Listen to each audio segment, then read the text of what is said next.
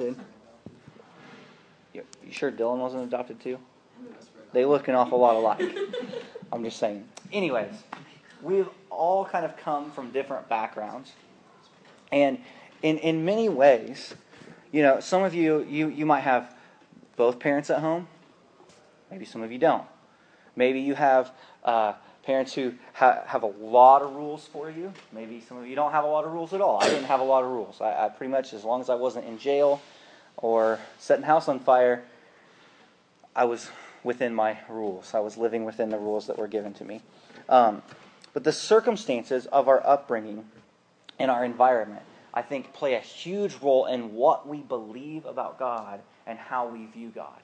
For example, if you come from a family that the only time you ever pray or talk about God is when you get around the dinner table, you say that same prayer for like 20 years around the dinner table, that one blessing. Does anybody come from a family where it's like the same prayer every single time? Anybody? No one? There's my aunt and uncle had this, and I don't even understand it because they're not even Christians, like at all. They were raised Catholic, but they would say this prayer. Bless us, O Lord. I don't even remember. It was just the same thing every single time. It was like this same prayer, and I'm like, I don't think you believe a single word that you just prayed, but it's just ritual. So they would pray the same prayer over. We sing that from time to time. Lila helps us. So we sing. Amen. Yeah. Yeah. A fud? I don't know about that. But yeah, so I mean, there are times when, depending on your upbringing, maybe that was the only time that you ever talked about God, or the only encounter that you had with God. Maybe you come from a family that I would say treats God in the manner of like God in a box, where He's this figure that we have up on a shelf in a box, and we only go get Him when all of life is just falling apart and we need Him to come and save us. So then we start talking about God, or we start praying to God, or we start thinking about God, because now we need Him to come through for us. Maybe you come from a home where you're the only Christian. I don't know if that's true for anybody in here, but maybe it is. Well, you're the only Christian. And I know from experience of knowing people growing up that they were the only Christian in their home, and it was very difficult for them. In fact, I knew this one girl, I used to work with her, and her parents would make fun of her because she was a Christian. They made fun of her because she hadn't had sex yet as a high school student. They couldn't believe that she hadn't had sex yet, and they would make fun of her about that. I think that's just absolutely sick and disgusting. Yes, her parents were like that. Yeah, I know, that's pretty messed up. Exactly. I mean, they were ready. Yeah, they were ready to marry this girl off before she was even 18. I mean, that's just, and so it would be hard to be a believer in that sort of environment. It's possible, though, that maybe you come from a family, and I think this is probably more true for most of us in this room, where we believe in God in a completely different way. We believe that God does care about us, that He does think about us, and He does care about the little things in our life. See, there's those that believe that God only cares about the big things, and then there are those that believes that God that cares about even the little things. Like, for example, maybe you've thought this before in your own life, is, well, God made the sun come up, and He's worried about whether or not the moon's going to come up and all those things, and maybe Jesus was a good guy. Maybe he really did. Maybe He really was the Son of God. But I don't know about all that. That's not real sure about that. But I believe that God's got the big stuff under control. But He doesn't care about me. He doesn't care about whether I have money to get lunch at school tomorrow. He doesn't care whether or not I have a nice car or have a car at all. Some of you who are still holding out hope. He doesn't care whether I have my license. God, I've been praying for my license, but God doesn't care. I'm sorry, I'm kind of looking at you.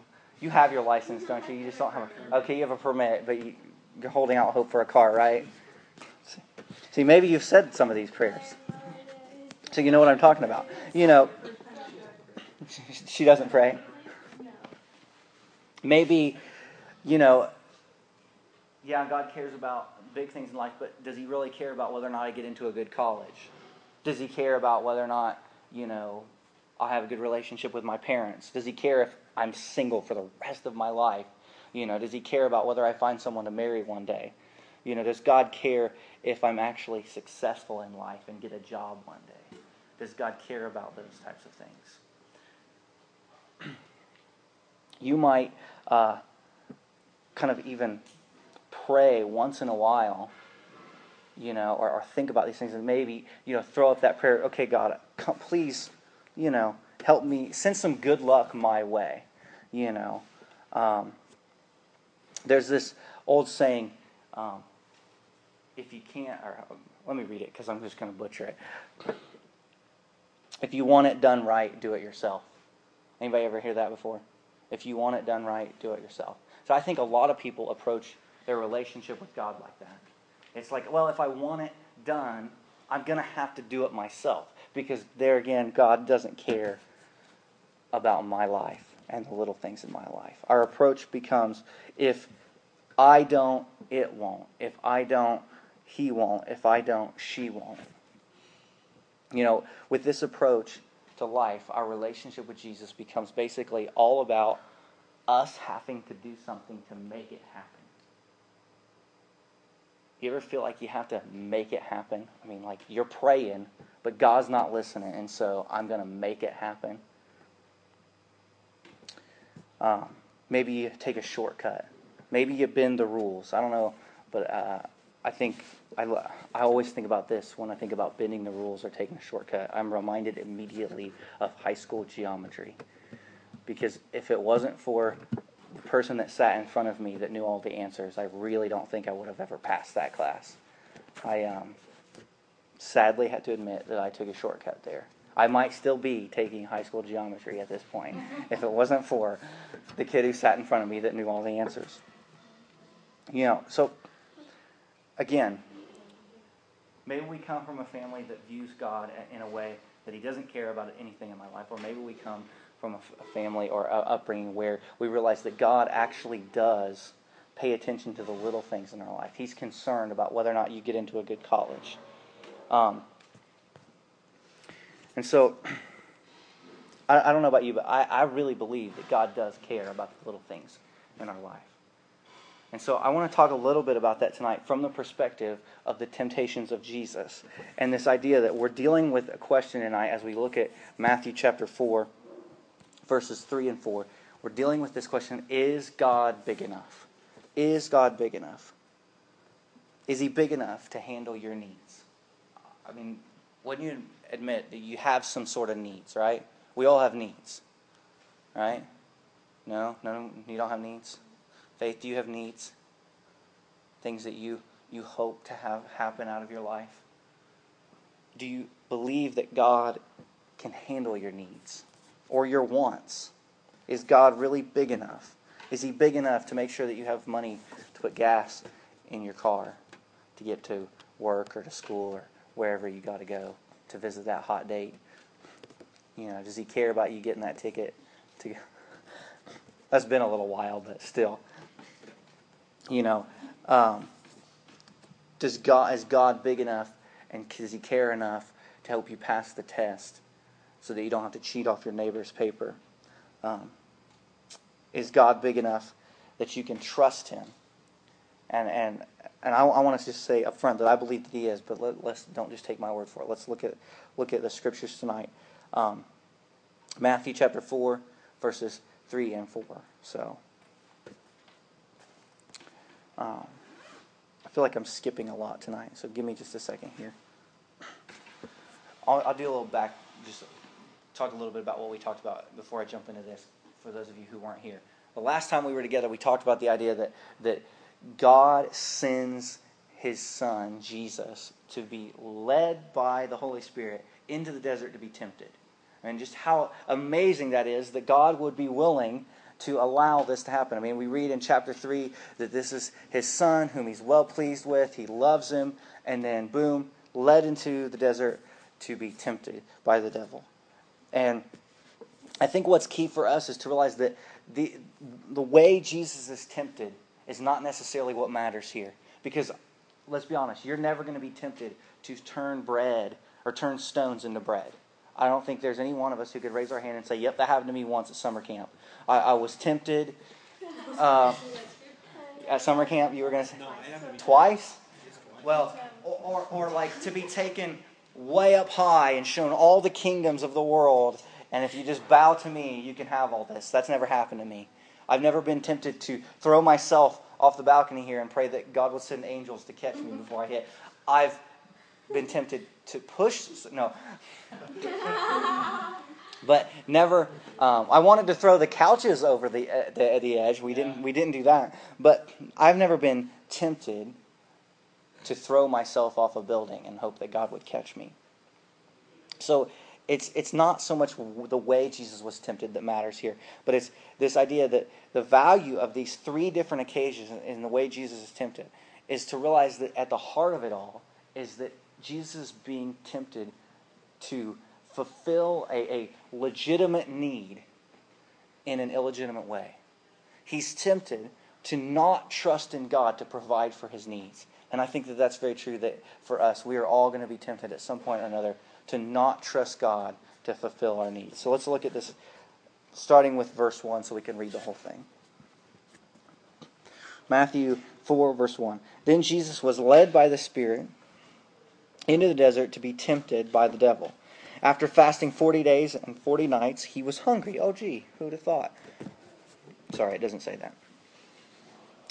The tempter came to him and said, "If you are the Son of God, tell these stones to become bread." Now, I'll stop there. This is a pretty innocent temptation, don't you think? I mean, being really honest, if you were without food for 40 days and 40 nights, you're going to be pretty hungry, and you're going to be thinking, maybe I should eat, right? I mean, and if you had the ability to turn stones into bread, I mean, come on. Wouldn't you want to do that? I mean, I'd be like, Jesus, why don't you get the stones into bread and that tree stump over there, let's make a ham. And if you couldn't, get some mustard over and some onion and green pepper, and let's just make a sub. We'll split it. Maybe even Satan wants some. We'll just share. We'll just have a little Subway party right here. Yeah, you just make it happen. And I mean, I really read this and I think, well, that's not really the big of a deal. He was hungry. He wants some food. I mean, why not, But Jesus sees what I think I don't see. I wouldn't see this in this sort of situation. He sees what's there and sees it for what's really going on. He kind of sees around the corner and that it realizes that it's not just about turning these stones into bread. It's not just about fulfilling a need of being hungry. There's so much more at play. And what he does is he pauses. He calls like a timeout on the situation, and he flashes back to a situation that happened in the nation of Israel hundreds of years before this. Hundreds of years before this. What took place, if you are familiar with the Old Testament stories of the nation of Israel and Moses, is that the Israelites were slaves for 400 years. 400 years of being in slavery, and we read in the Bible that they had no Bible, they had no prophets, they really had no religion. I mean, basically, they were just slaves. And after 400 years, God uses a man by the name of Moses to come and deliver them from the evils of Egyptian rule and power and Pharaoh, and then he drowns Pharaoh's army in the Red Sea. Great little moment, parts the sea, drowns everybody. I mean, just the thing you would dream about taking a bath, to be able to part the water.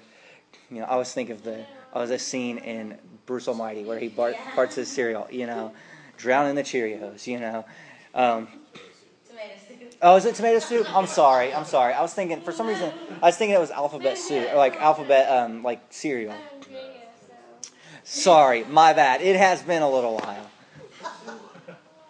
Anyways, but then these people, these Israelites, they go off and they wander in the desert for years and years and years, wandering in the desert. And I don't know about you, I've not spent any time in the desert. Has anybody actually spent any time at all in the desert? What I hear is it's hot. I mean, there's not a lot of... I've heard it's hot, But yeah, it's pretty chilly at night. Yeah, Yeah, really cold at night. But there's not a lot of food. Yeah. Do what? Yes, unless you're Belgrade. Yeah, that's right, yeah. Or Survivor Man, Yeah, there's not a lot of food, there's not a lot of water lying around. But God provided for them. He provided for them every single day. In the scriptures it talks about how it rained down bread from heaven. This bread-like substance came down.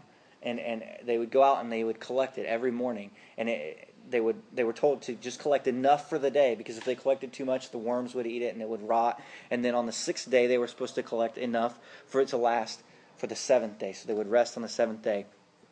And this bread was called, does anybody remember what it was called? I knew you would know. You weren't supposed to say. What is it? Manna. All right. You win absolutely nothing. No. Why not? And Adam said, whoa, man. Exactly. Every day, God gave them this bread, though, and this went on for years and years and years. That God provide them, and they could trust God every time they'd go out and they'd pick up this bread. I mean, can you imagine doing this every single day? This is how you got your food. There was nothing else to eat. It wasn't like there was manna and a side of mac and cheese. It was just manna every single day. Not with manna. You just got manna at that point. No, you're getting manna and you don't like it.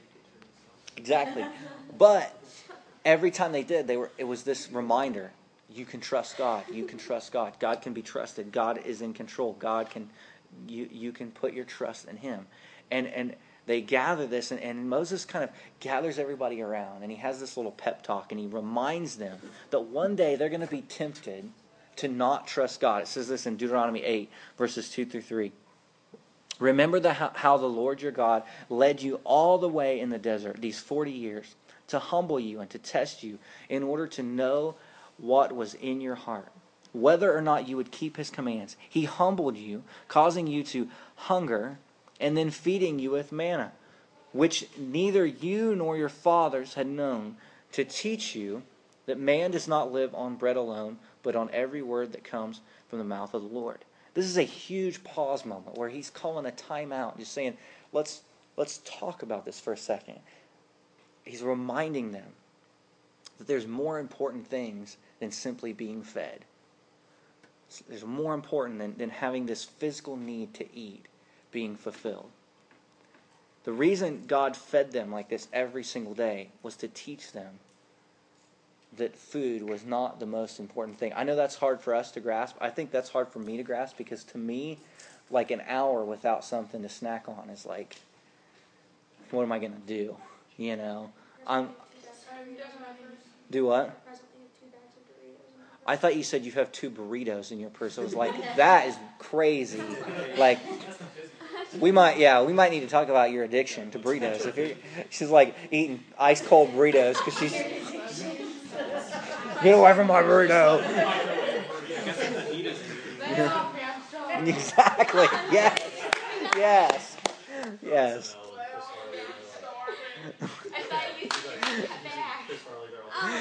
Oh, man.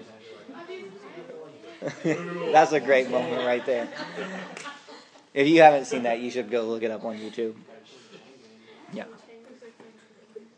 Oh my gosh. How do you recover from Chris Farley? Anyways, God did this not so that they would fight over French fries, but so that they would realize that man does not live on just bread. So, 40 years, God connected a physical need with a spiritual need in order to teach them that He can be trusted. He taught them that there is more to life than having a physical need met. It goes on, verses 11 through 14. It says, be careful. He's kind of Moses is reminding them, hey, this is what's going to happen if you forget this, that God can be trusted. He said, be careful that you do not forget the Lord your God, failing to observe His commands, His laws, and His decrees that I am giving you this day. Otherwise, when you eat and are satisfied, when you build fine houses and settle down, and when your herds and flocks grow large and your silver and gold increase, and all you have is multiplied, then your heart will become proud and you will forget the Lord your God, who brought you out of Egypt, out of the land of slavery.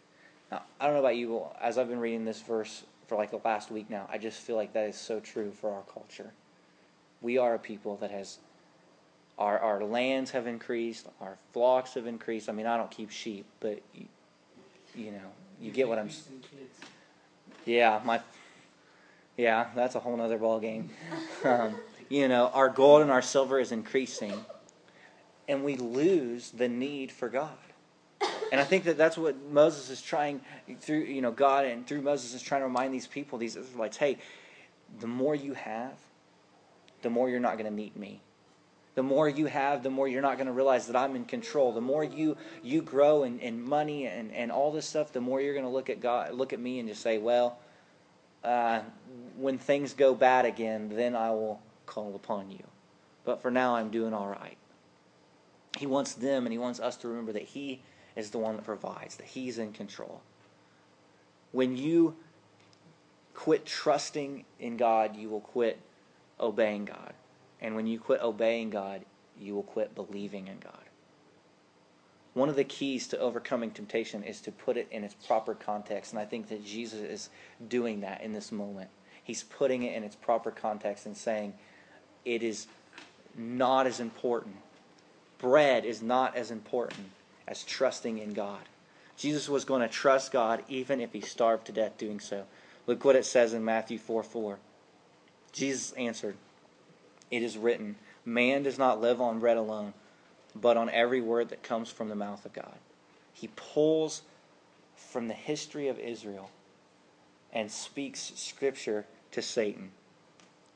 Ask yourself this question, and I don't have a lot of examples to kind of, I guess, frame this up into your life, so you're going to have to think about this for a second.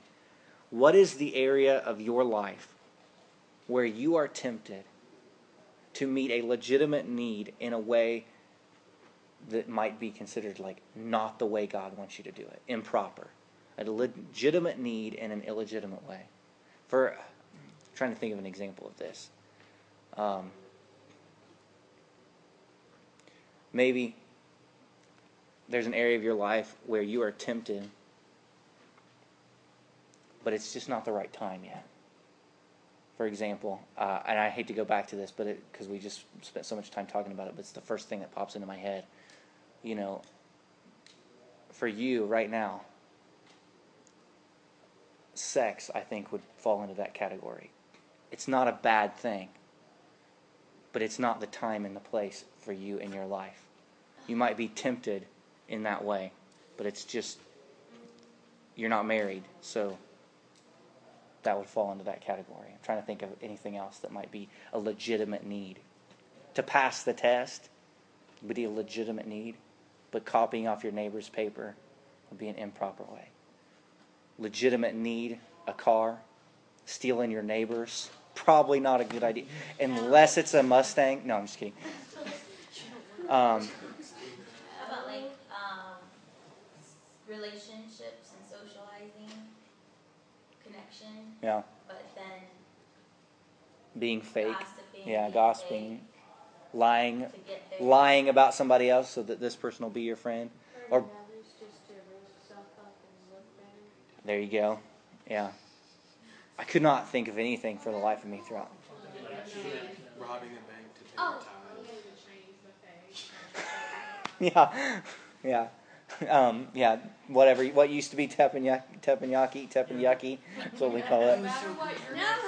Probably don't want to eat there. That would be a legitimate need. Even if you're starving to death, I think I would stay away. Because it might be quite literally your last meal. Just what? Yeah, just. Well, when you could eat enough just to be healthy, and then you eat 2 burritos from your burrito. Exactly, yes. And you hit the Dairy Queen on the way home too,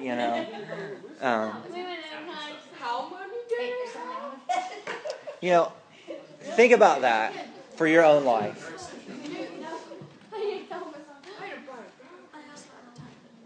Think about that for your own life. What is an area of legitimate need that you might be tempted to try to pursue that out in a way that's not honoring God, that's not helping your relationship with God grow. Because I believe that whatever that area is for you, and it's probably different for every single one of us, that is the area where God wants to come in and begin to do a work in your life and begin to change things and begin to show up in a really tangible kind of way. Whatever that is for you, I just would ask that tonight, we're not going to have like some big moment here. We're just going to pray and close. But I would challenge you to pray that God would come into your life in that way, in that area, and take control of that and begin to work in a really big way. That He would give you the ability to pause on that and say, you know what? This temptation is not worth my faith. It's not. I trust in God. I believe that God is going to provide for me, and I don't need whatever that is.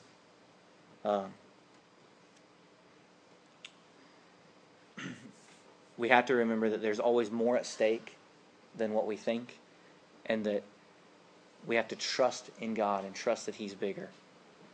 Let me just give you a really simple prayer that you could do every single morning. Every morning when you get up, still in bed, maybe you pray at the side of your bed, whatever you do. I've never been one to get down on my knees and like pray at the side of my bed, but I know there are people who do that. We do that with Lila at night. But to pray this prayer, today, God, I'm going to trust you to meet my needs. I'm going to trust you to protect me, trust you to provide for me, and trust you to keep me away from temptation. I'm trusting you today, God. I trust you to help me to pause in the midst of temptation. And I'm asking you for just one day, and we'll deal with tomorrow when it gets here. So let's pray. I'm going to say that prayer again as we close, and then, what is that noise? Rain. Is that what it is? I thought there was like, we were going to look out and like Billy was running around on a cart down there or something. Like, probably, but it's been a while. So, well, let's pray. And then we'll go downstairs and we'll play some sort of game. All right. Sounds good. No. All right. God, we are trusting you to meet our needs. God, we trust you to protect us, to provide for us, and to keep us away from temptation. God, we're trusting you just for today. We trust you to help us to pause in the midst of temptation. And I'm asking you for this to just be just for today. God, we will deal with tomorrow when tomorrow gets here. May you give us the strength to overcome temptation today and always trust that you are big enough. In Jesus' name we pray. Amen.